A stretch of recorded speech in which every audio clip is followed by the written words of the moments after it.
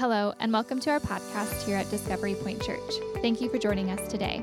We pray this message inspires you and is the beginning of a life-changing relationship with Jesus. Enjoy the message. I had one important job around my house. I just had to do one thing, and that one thing, that important job, was to do whatever my parents said. And now that manifested itself in other ways, but I had one job, to do whatever my parents said. So it could be something as simple as changing the TV channel. You know, in the early 70s, there was I was the remote. If you're wondering, what's the remote? I was the remote. I think we had maybe 3 or 4 channels in the Oklahoma City area. Granted, that's a perfect evening was that the rabbit ears were even working, right? And so we would sit and watch TV, and then when it was time to go to that next channel, not a lot of channel surfing, by the way, and I'd have to go do it. Son, go turn the channel. You have to turn. Some of you know what I'm speaking about. Others of you are clueless. But that was back in the day. One job. Another important job around my house was that, actually, here's the house I grew up in. It's 24 Philbrook Drive. One of the most important things was that I remember that my dad always used the garage for our car. We only had one car, but he took care of it, so we'd always use the garage. And if I were with him and we had been somewhere and we're coming home, well, here we go. It's my job to open the garage door. So I would have to get out of the car, and come rain, shine, snow, sleet, tornado warnings, locusts, it didn't matter. I had to get out of the car, raise the garage door, and let the car go into the garage. Some of you remember those days. But I had one job, and that one job was to do whatever my parents told me to do. We didn't discuss it. There was no debate. I didn't even have to pray about it. When my dad and my mom said, let's go let's get this done, let's get the garage door up, voila, I just did what they asked me to do. Jesus is concluding the Sermon on the Mount, and man, we've been in it for a few months. It's an incredible message that we see in Matthew 7, but he's concluding the message with some incredibly challenging words to those who are hearing. Remember, he spent the last couple weeks talking to those false prophets and false professors, and those guys were pretty much pretenders. Now it's like he's turning his attention back to the crowd, back to that original audience that he began addressing this message to, and it's his final point, right? He's going to bring the message home, right? He's bringing it to a conclusion, but we must ask, well, what's the meaning of all of this incredible message that he has preached to this crowd? But to do that, we're going to begin looking in Matthew 7. Turn with me there, verses 24 to 27. It's a familiar story, and it's a story that is quite frankly, it's pretty simple conceptually to grasp, to get a hold of. There's not a lot of hidden meaning in the story. It's pretty straightforward. You're probably familiar with the story, but let's read it together. Beginning in verse 24, the scripture says, "Everyone then who hears these words of mine, and he does them, he will be like a wise man who built his house on the rock. And the rain fell, and the floods came, and the winds blew, and beat on that house. But it did not fall, because it had been founded on the rock." Then he says, "Everyone who hears these words of mine and does not do them will be like the foolish man who built his house on the sand. The rain fell, the floods came, and the winds blew, beat against the house, and it fell, and great was the fall of it." Straightforward, simple story to get our minds around. Now, the house is likely he's speaking about our lives, right? How that we can build our lives. And in the story, I'm just going to recap it briefly. In the story, there are some similarities between the two builders, right? Some similarities are they heard the words of Jesus. Another similarity that we've seen is that they both built a house, and they both experienced storms, trials, testing. So there's some similarities in the story, right? We see that with these two builders, but there's also some distinct differences. One of the distinct differences that we see in the story is that there are two different responses to the words of Jesus. Two responses. Not only that, we have two different foundations, one built on a rock, one built on sand. And we understand that idea. Then we have two different outcomes, right? He talks about the one that built on the foundation of the rock. It survived the storm. And by the way, life is full of storms. It's full of storms. And I know they catch us off guard. We're not ready for them. Sometimes we respond to things like, I can't believe this is happening. Or, this is bad timing. They're always bad timing, right? I've never had a catastrophe in my life and say, boy, it's fantastic timing. I'm so glad this happened right now, right? So we see the distinct differences. We see one who builds, one who has a different response. There's two different foundations. There's two different outcomes. And Jesus speaks about the one who is hearing His words and doing what He says. He doesn't say in the passage, in the story, He doesn't say, not everyone who hears and understands or hears and admires these words. He doesn't even say, this is for everyone who hears and believes. He doesn't even say that. It's for everyone who hears and obeys or does. As I think about the passage, I think about the element at the end of the story where the crash comes. One survives, one crashes. Now remember, he's speaking about building a life. He's speaking about building a meaningful life, a life that will stand the storms, a life that will have value and meaning, a life that has purpose. That's what he's speaking about. Then there's a life that crashes. I don't know about you, but I've never been a part of a crash, and it brought a lot of meaning into my life. I've been in car crashes. I've wrecked my bicycle a few times. I've never crashed a wedding, but anyway, I've seen the stock market crash. It crashes. You think of crash, you think, oh man, those are not the types of things that seem to add a lot of value to us. I mean, they can certainly bring us to a place where we rethink some things, but generally, when Jesus is speaking of a crash, He's speaking about destruction. So you think about the principle of the story. Simple story, agreed? Straightforward. Not much here. You're like, what's he trying to say? What he's trying to say is we are to build our lives on His Word. That's what he's saying. But here's the key thought I want you to think about just for a moment. The key thought being this. It looks as if we get the chance to choose how to build our lives. It's like that's what the story is about.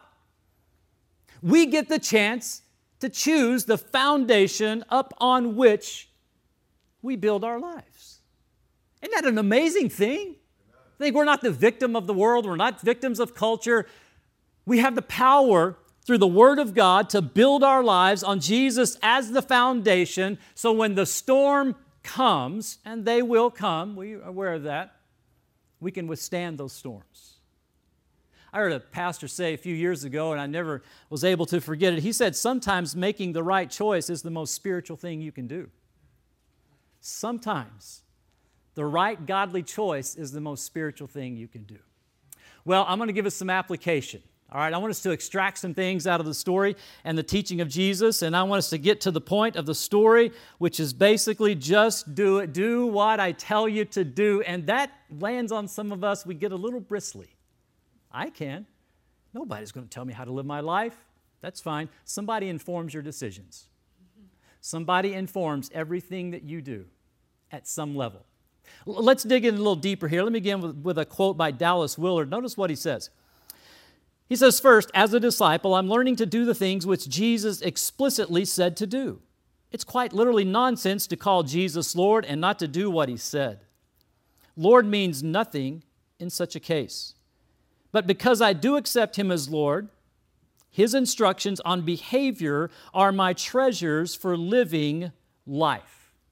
All right, let me give you some practical application here. First of all, if you're keeping score, we got to learn to probe the Scriptures. We have to learn to probe God's Word. What do I mean by that? I mean by that is if Jesus says you build your life up on my words, it just makes sense. We need to know what His words are. Does that not make sense? If He tells me to do it, well, I need to know what's He tell me to do. You ever worked for a boss or somebody's asked you to do something and they're like, just get it done. You're like, what do you want me to do? They're like, I don't know, just get it done. It's frustrating. Yeah, but you've not told me what to do. I generally can be that boss from time to time.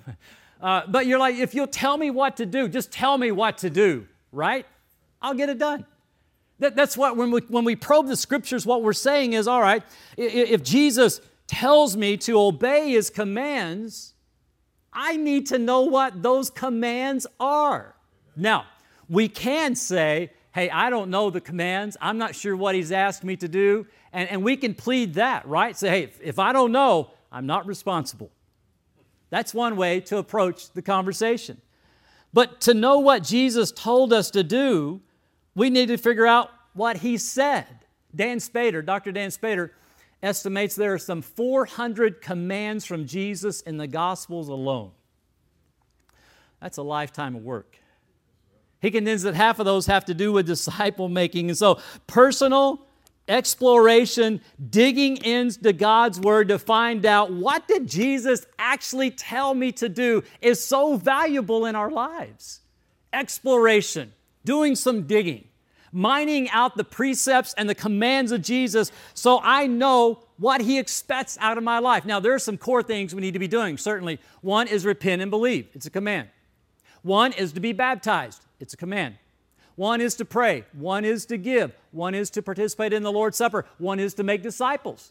So that'll kind of get us moving in the right direction, right? Let me just start with some of those things. But as we probe into the Scriptures, we begin to see what Jesus calls us to and what He says to us.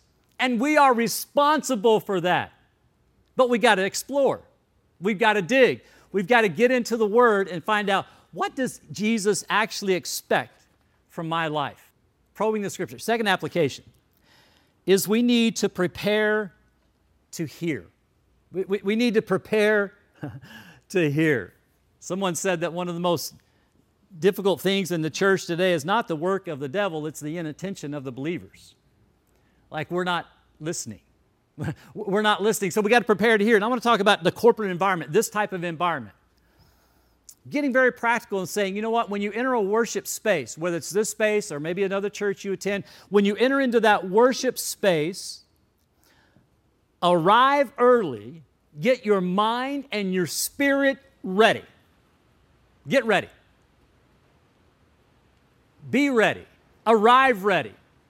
From time to time, we have a gentleman who attends our church, and he plays on a worship team from time to time, but once the worship team finishes their run-throughs on Sunday, you'll generally find him somewhere in the room just getting prayerfully dialed in.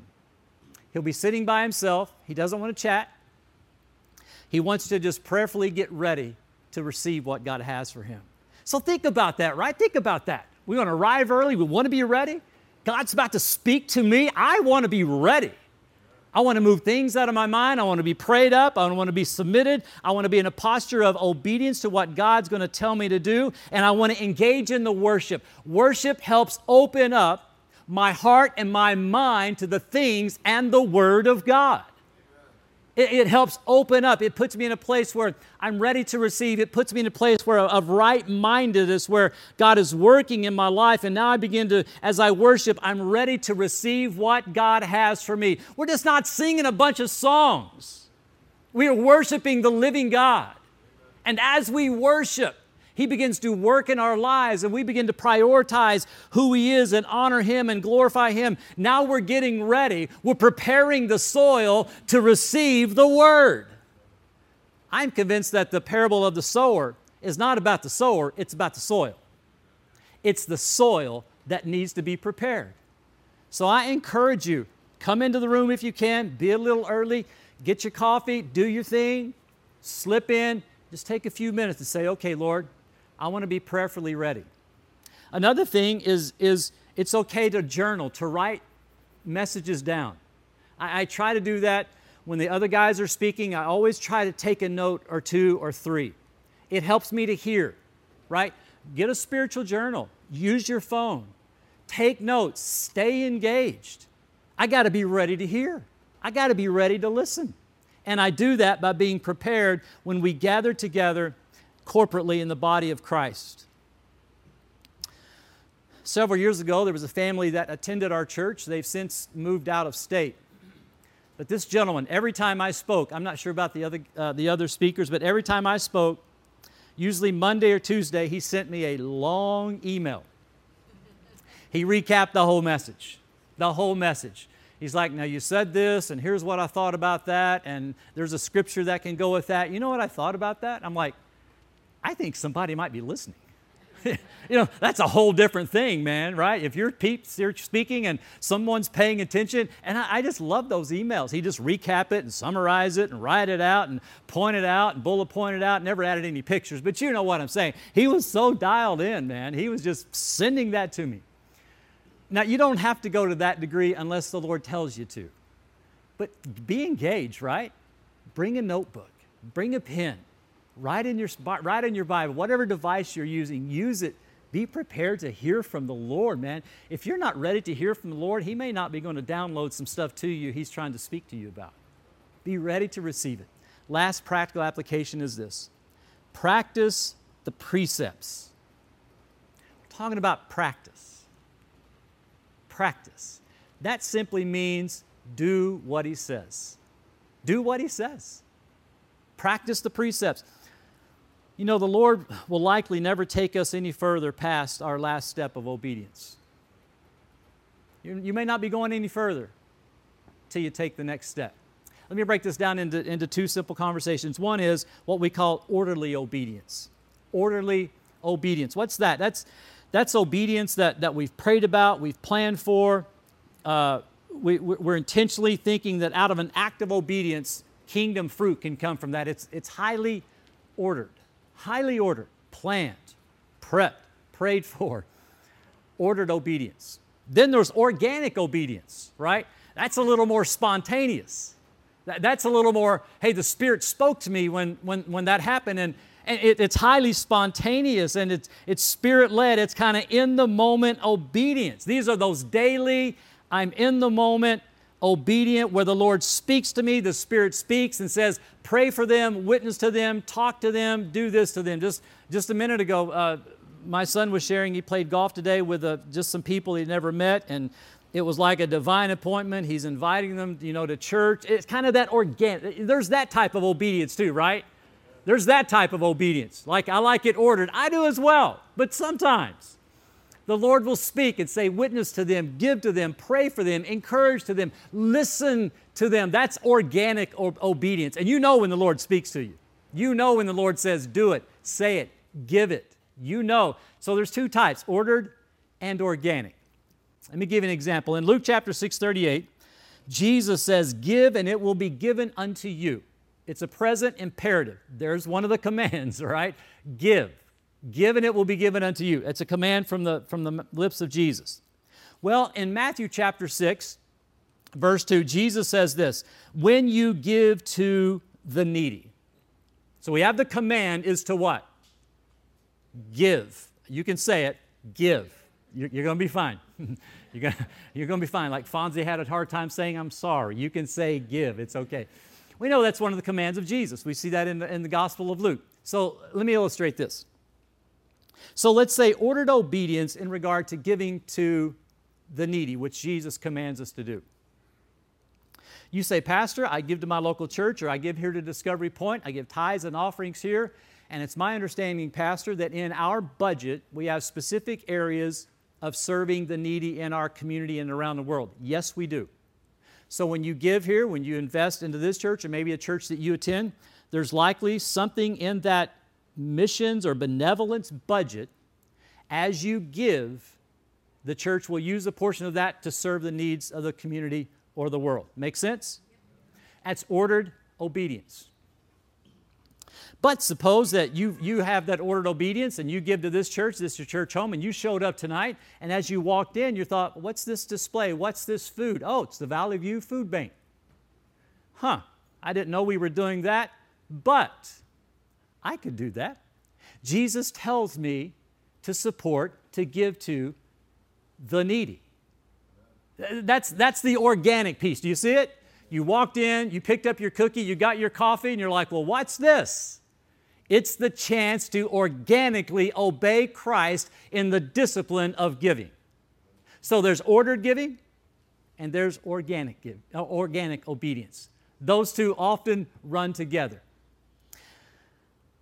As we conclude, I'll just say this, that the litmus test of our love is obedience to the commands of Jesus. John 14:15, Jesus says this, "If you love me, you will keep my commandments." Man, look at this. Just look. Look at those words. First class conditional sentence. If you love me, you will keep my commandments. Erwin McManus says this, that God isn't looking for our extraordinary talent, but rather our fearless obedience. Wherever you are in this journey of faith, maybe you're not a believer, and that's okay. We are honored you're with us. But the first command, I believe, from the life of Jesus is repent and believe the good news. Repent and believe. If you've never done that, He tells you to do it. You're like, yeah, I'm not into people telling me what to do. I understand. But the promise is you get a life that's built on a foundation. When the storm comes, when life begins to fall apart, you will not, if you're built upon the foundation of Jesus Christ. If you're already a believer, what's your next step? Maybe it is baptism. Maybe it is baptism. Maybe it is forgiving someone. Maybe it is giving. Maybe it's praying. I don't know what God's going to tell you to do. I'm not sure what the next step of obedience is for you. But it's likely you will never progress beyond where you are now until you take the next step of obedience. Let me ask you, what are you building your life on? What's the foundation? It's that stuff we don't see, right? You never see the foundation of a house once that baby goes up, but yet we know it's the most important thing about the structure is what we can't even see. What are you building your life on? Let me pray for you. Father, I pray as we close our time that your Spirit just moves among us this evening, that you convict us, you exhort us, you encourage us. Father, to probe the Scriptures, to begin understanding what did Jesus actually tell me to do? What's the next step of building my house on this foundation, who is the rock, which is Christ Himself exemplified in obedience to His words? Father, as we probe the Scriptures, help us to prepare to hear in environments like this, but also daily. Let us listen for the voice of the Spirit. Then, Father, help us to be people who actually do what you tell us to do. Don't make excuses. We don't put it off, but we actually step into the moment that you invite us into to obey you. Sometimes it's ordered, sometimes it's organic. So I pray for everybody in the room. We pray that you give us your grace and strength. We give you all the glory. In the name of Jesus we pray. Amen and amen. God bless you. Thank you so much for joining us on our podcast today. We pray you allow this message to transform you to take what you learned and share the love of Jesus to those around you. You can stay informed and connected by following Discovery Point Church on all social media platforms. Thank you, and God bless you.